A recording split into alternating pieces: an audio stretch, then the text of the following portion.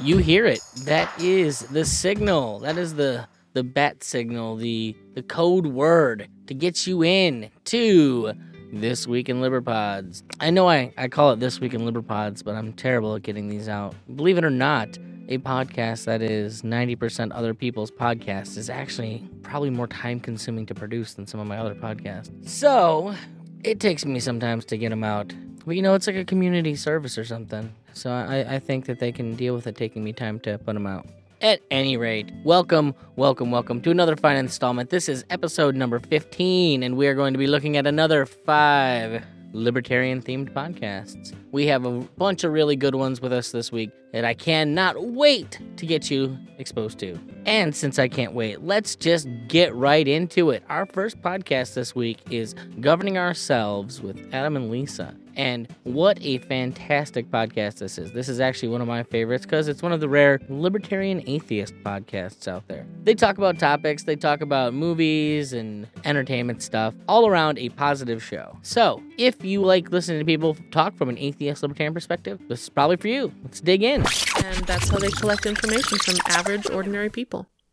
Even Batman, the Dark Knight Returns, or which one is it? The second one. I think it's just The Dark Knight. It was one of the Christopher Nolan ones. Yeah, The Dark Knight, they kind of touch on this as well, where Batman has tapped everyone's phones, and Lucius Fox is really uncomfortable, so he goes along with it, but he says, because they want to stop the Joker, but then he says, after this, I'm resigning, because I can't stand by this. So, like, in films like that, we go, oh yeah, of course, we can't give ultimate spying and surveillance power to one entity. Of course, that's dangerous. And then, the government says we need this power, and everyone's like, well, if you don't have anything to hide, then... I hate that response. Oh, yeah, it's the worst response. I've also been watching The Boys on Amazon, and that's also about superheroes, but all the superheroes in that are douchebags, and The Boys are a bunch of guys that are trying to kill those superheroes. And their Superman character who has X-ray vision, he's like, I want to search your van, and the guy's like, no offense, bud, but do you have a warrant? And he's like, well, if you got nothing to hide, Mm-hmm. And it's this argument that we always have. People, according to the Fourth Amendment, are supposed to be secure in their papers, possessions, and effects, right?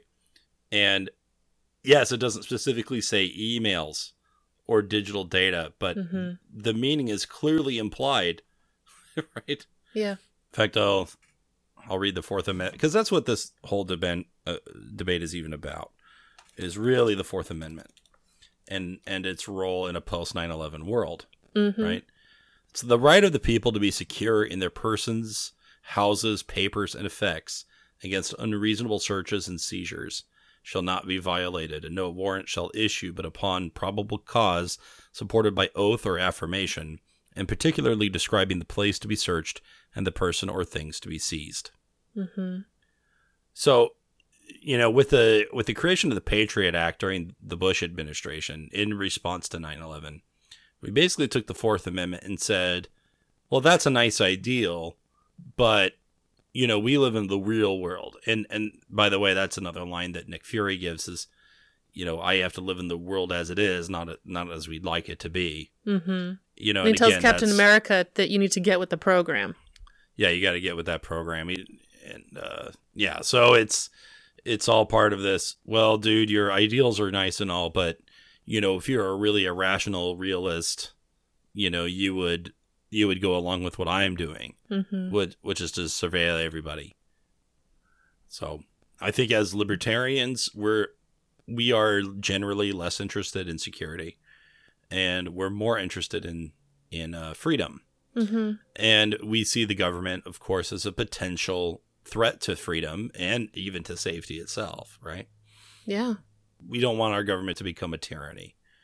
So without the things like the Fourth Amendment, and yes, the Second Amendment and the First Amendment, we don't have any sort of guarantee to freedom. And now we can see politicians trying to erode each and every one of those freedoms, right? We put more and more limits on the First Amendment. We have a lot of fighting with the press. We have hate speech ideas. We're recording everyone's data and information. The Fourth Amendment has basically been thrown in the trash. One party is trying to completely get rid of the Second Amendment. They want to write an amendment to repeal it. Yeah. Right.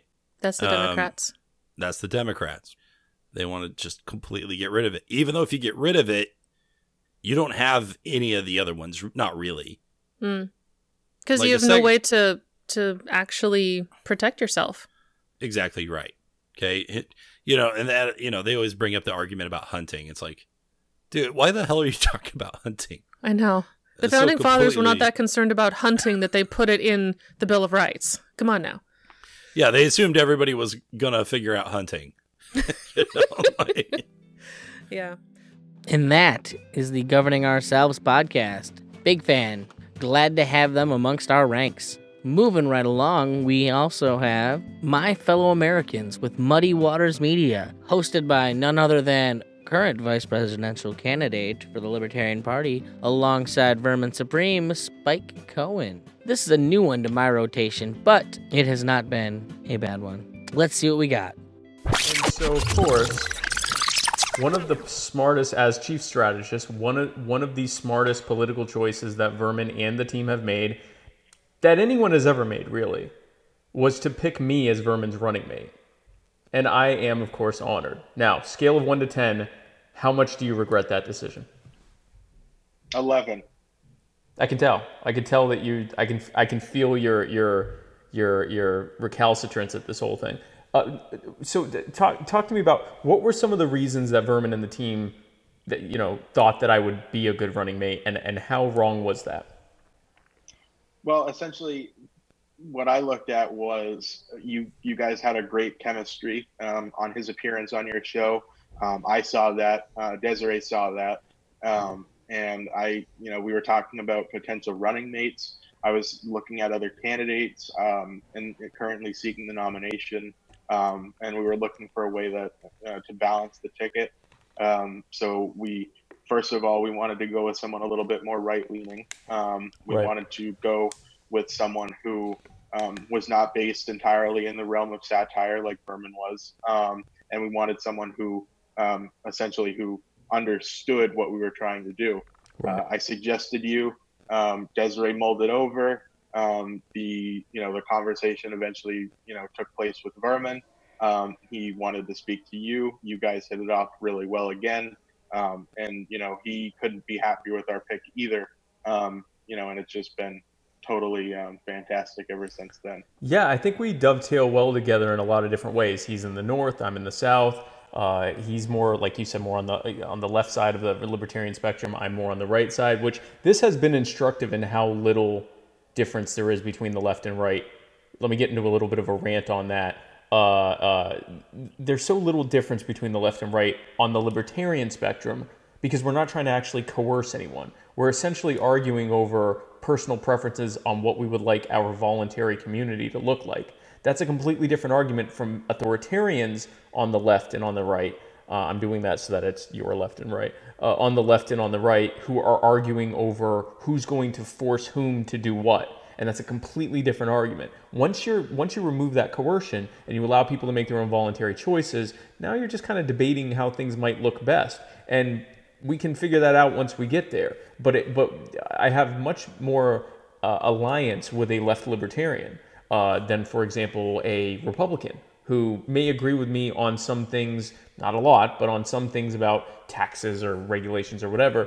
But then they also want to impose a lot of things on me and everyone else and themselves that A, I'm not okay with, and B, I wouldn't want any to be imposed on anyone. So, but we balance out that whole unity ticket. We're in different parts of the country. I said recently he's kind of the 80% satire, 20% seriousness candidate. I'm more of the 80% seriousness, 20% satire candidate. And it all just sort of dovetails well. Would you say, if anything, it's almost more like it seems to intuitively make more sense as it goes along, right? Yeah, of course. And I mean, again, I don't know how many times I've had people say to me that they don't understand what kind of libertarian I am. And I say, well, I would consider myself an anarchist. And they say, well, are you an ANCAP or are you are you more of a left-leaning anarchist? And the answer to that always is, well, it doesn't really matter unless I'm going to try to force you to live the way I am. Right, exactly. And that's the very basis of this ticket. You don't have to agree on everything to get along well and want to implement the same exact goal, which is a voluntary society. Right. So that essentially is where the whole idea of having a left-leaning top of the ticket and a right-leaning bottom of the ticket, type of campaign came from. Yeah, and it has, to me anyway, it has worked out pretty well to that end. That was My Fellow Americans with Spike Cohen. Up next, we have a clip from Anarchy Among Friends. This is another new one to me and has that conversational style that I like, where it's just a couple of, friends just sitting around and BSing. So why don't you give it a listen and see what you think? I mean, and that's the thing though, is wasn't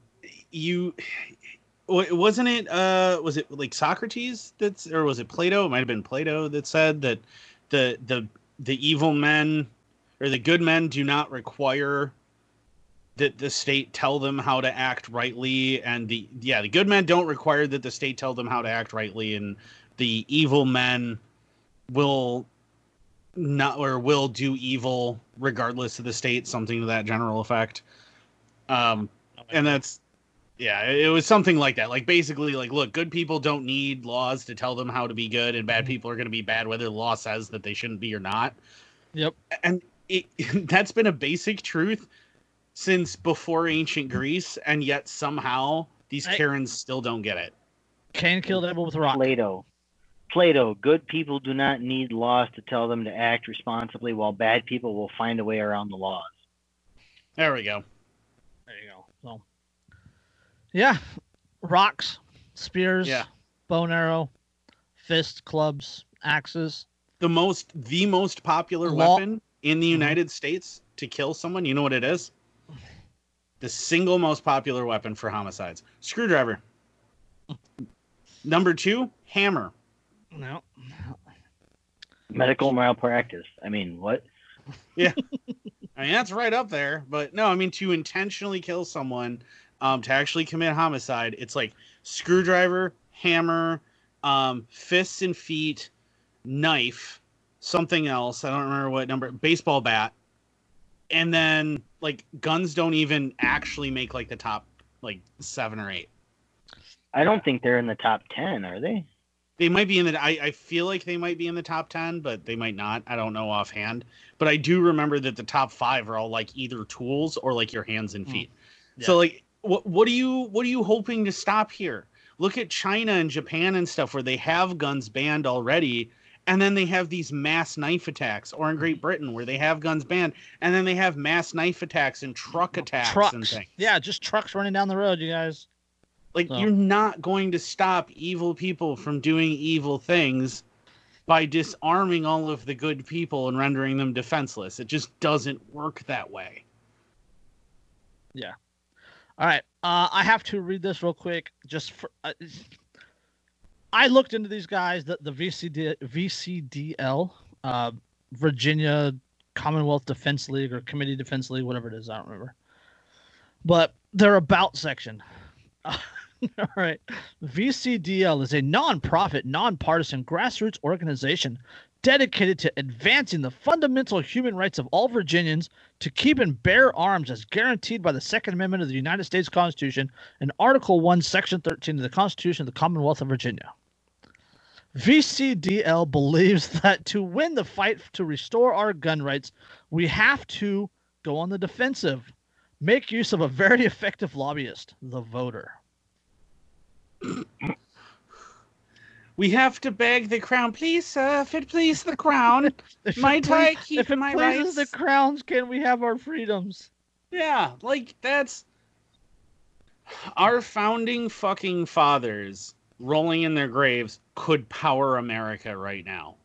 Like, they're spinning that much. Because this is what our country has become. We have gone from a country that as soon as the revolution was done, and then they started trying to tax them again, we're willing to go right back to war. # Whiskey Rebellion. Google it. And they were willing to go to war immediately again after years and years of already having gone through a war, because everyone seems to think that like it was like 2 years or 3 years. Oh no. No. You're talking like 10 years of fighting before the US actually truly gets its own country. Talking about an extended period of time of fighting. And as soon as that's done, these same men are then taxed after fighting a war over taxes and are willing to go right back to war over it. And now we've become a country that goes, oh, we're going to go ahead and just beg harder. We're going to beg and plead that much harder now. We're not actually... That's what it is. You know, we're in a position that we're in because all of these generations are so much weaker than the generations that came before them. Mm-hmm. I do love me a good conversational hang podcast, and Anarchy Among Friends definitely hits that spot. So hopefully you enjoyed it. If not, maybe the next one's for you. Coming up, we have a clip from the Run Your Mouth podcast with Mr. Robbie the Fire, King of the Cocks Bernstein, who you may know from the Part of the Problem podcast as Dave Smith's lovable scamp of a sidekick. This particular episode features the gentleman from the Biting the Bullet podcast, who you may remember from a previous episode. Let's see what they got to say this week. On that note of saying that there's a lot of people who are abused, do you find that they have like a really dark, evil kind of, where like when the violence kind of gets started, there's like a comfort to them of that, or I'm just kind of making something up? Well, no, I feel like there's a few people that are like that. They're just fucking psychos. I mean, yeah. But you honestly, like, you're with these guys all the time, so you know the fucking psychos. You know what I mean? Like you're with these guys day in, day out for months on end. So you kind of know the psychos, and there's those guys that, you know, they get off to shit like that. But the rest of them, it's just a lot of the guys where I was saying like you got beat as a child or whatever. They were, you know, they're just the ones that are like, they're used to getting shit on, and they're like, well, I can take this. So it's just because you're used to it. So it's like, this is no different than anything else I've lived through. Right. So I've been abused my whole life. So fuck you, you fucking Marines. You think I can't get through your bullshit? My dad used to beat me. You're nothing, fucking drill sergeant. I'll take it in the ass right now. You don't think I can handle it? Let's do it, Sarge. We actually have a phrase. It's called the Great Weenie, because the Marine Corps just fucks you the entire time you're in it. Yeah. You know what I heard? I read this in a New York Times Magazine article. This was the most crazy thing I ever read about. I don't think it was the Marines, but it was some sort of a special forces, and I think they trained in France. And the story was that they were trying to basically weed Muslims out of this elite unit because they were afraid that, I guess, the Muslims wouldn't be loyal to, like, the American army. And so they were particularly abusive towards the Muslims just to try and get them. They couldn't they couldn't kick them out. So they were trying to be extra harsh on them so that they would quit out. And the article claimed that they had, like, an industrial-sized dryer that they would, like, put all the laundry in. And they actually put, like, a dude in the industrial, like, size dryer to fucking tumble around in the heat. That's just fucking boot camp in the Marine Corps, man. No, are you for real? Like that, like shit, like that rough would kind of. I wasn't there. You tell me. When I was in the Marine Corps, there was I don't know, it was a couple years after I was already in, but there was a drill instructor that did that. One of the recruits died. He put him in the dryer and he died. Yeah. So, does that guy get fired, promoted? What happens after that? He should be fucked. He probably got promoted at first, and then like Moms of America comes in, and they're like, "You can't kill our kids," and everybody else is like, "Fuck off, you kill your kids whenever you want." And they're like, push another recruit down the stairs or some shit.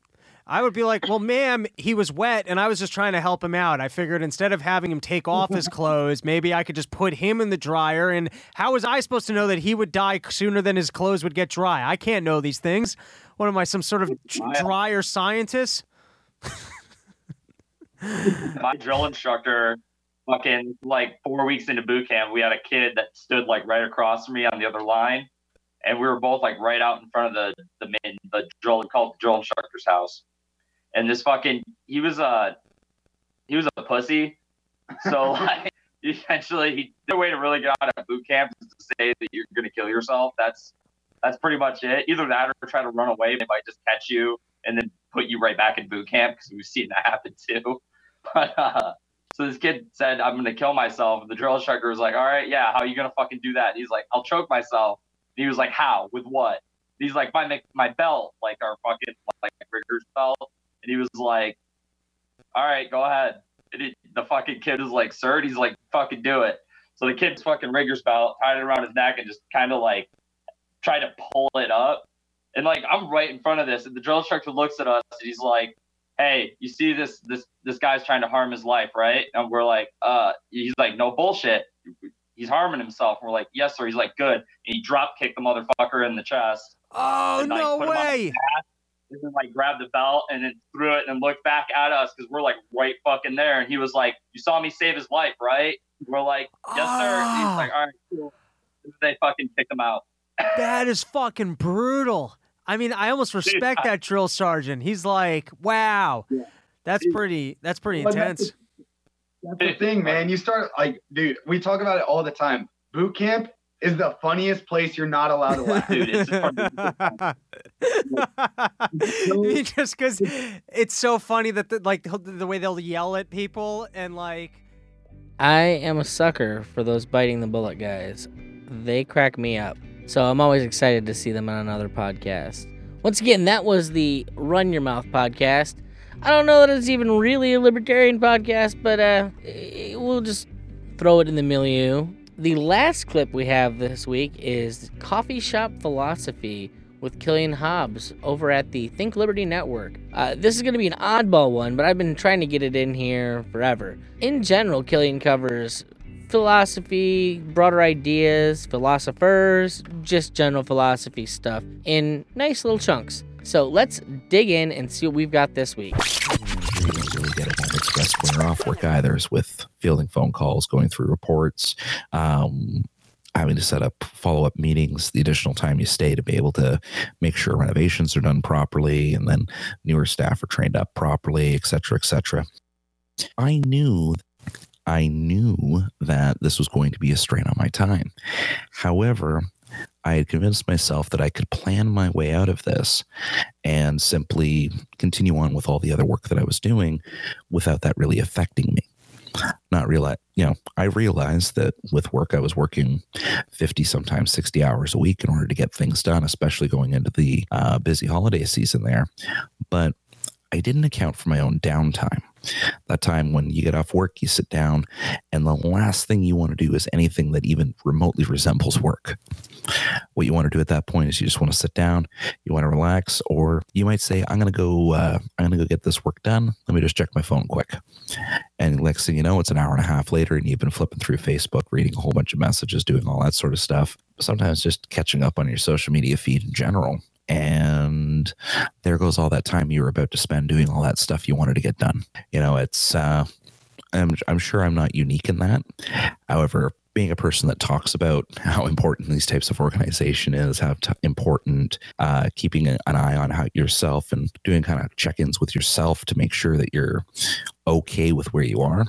Letting myself fall to the side like that was a bit of a blow, which then kind of fed into that drain, which meant that I needed more of that downtime for myself, and things just kind of snowballed from there. I was able to course correct myself, get everything sorted out, and then, like I mentioned, that's around the time that the podcast network went on its holiday hiatus, so ended up being off the air a little bit longer than intended. But that is a key aspect of any type of planning process. Any type of management process, especially personal management, such as time management, general organization, et cetera, all of it is dependent on honesty.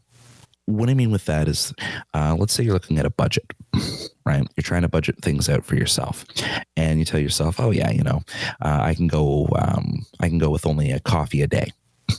Well, if you're a person that drinks 4 or 5 cups a day, you're not going with a coffee a day. That's a lie. You just told yourself a lie while you're trying to budget, and you're going to go treat yourself to that extra coffee. Or instead of a coffee, you're going to say, well, I haven't had coffees all day, so I'll grab an energy drink instead. You're still going to end up spending that money, and then you're going to be over your budget, and you're going to say, well, what happened? You need to have that level of honesty with yourself when you're doing any type of planning or any type of organization for yourself. Otherwise, you're setting yourself up to fail. I've done that before. I've done that recently. I've done it in the past. I will probably do it in the future. You know, I am preemptively being hypocritical because I know that's an area that I'm going to fail at again and again and again, despite the fact that I'm preaching how important it is not to fail at that. But that's just part of being a human. You're going to fail at things. It happens. The part that matters is the course correction. You have to try to be honest with yourself, and the more often that you're honest with yourself about, well, how much do I really spend on this stuff? Do I need to spend that money? No, but I know me. I know I'm going to eventually break down and spend that money on it. You know, you can tell yourself, I'm done drinking. I'm never going to go to the bar again. I'm not going to spend a single cent on it anymore. I'm done. And then all of a sudden, 2 months later, you get a call to go to see your buddy for his birthday. You know, he's turning the big 3-0 or 4-0 or something like that. And sure enough, you're going to go to the bar and you're going to spend that money, or, you know, maybe it's, maybe you've had a couple stressful weeks with you and the missus or you and the mister, and you decide to treat yourself and go out for dinner and stuff like that.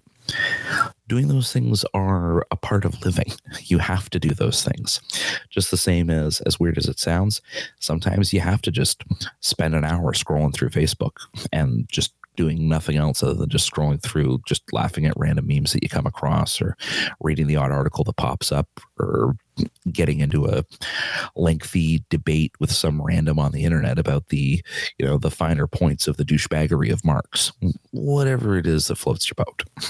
You need to account for those things. You need to realize that that doesn't make you bad at time management. It makes you human. Because without that downtime, without that recovery time, you're not going to actually accomplish the things that you want to accomplish when you're trying to plan things out.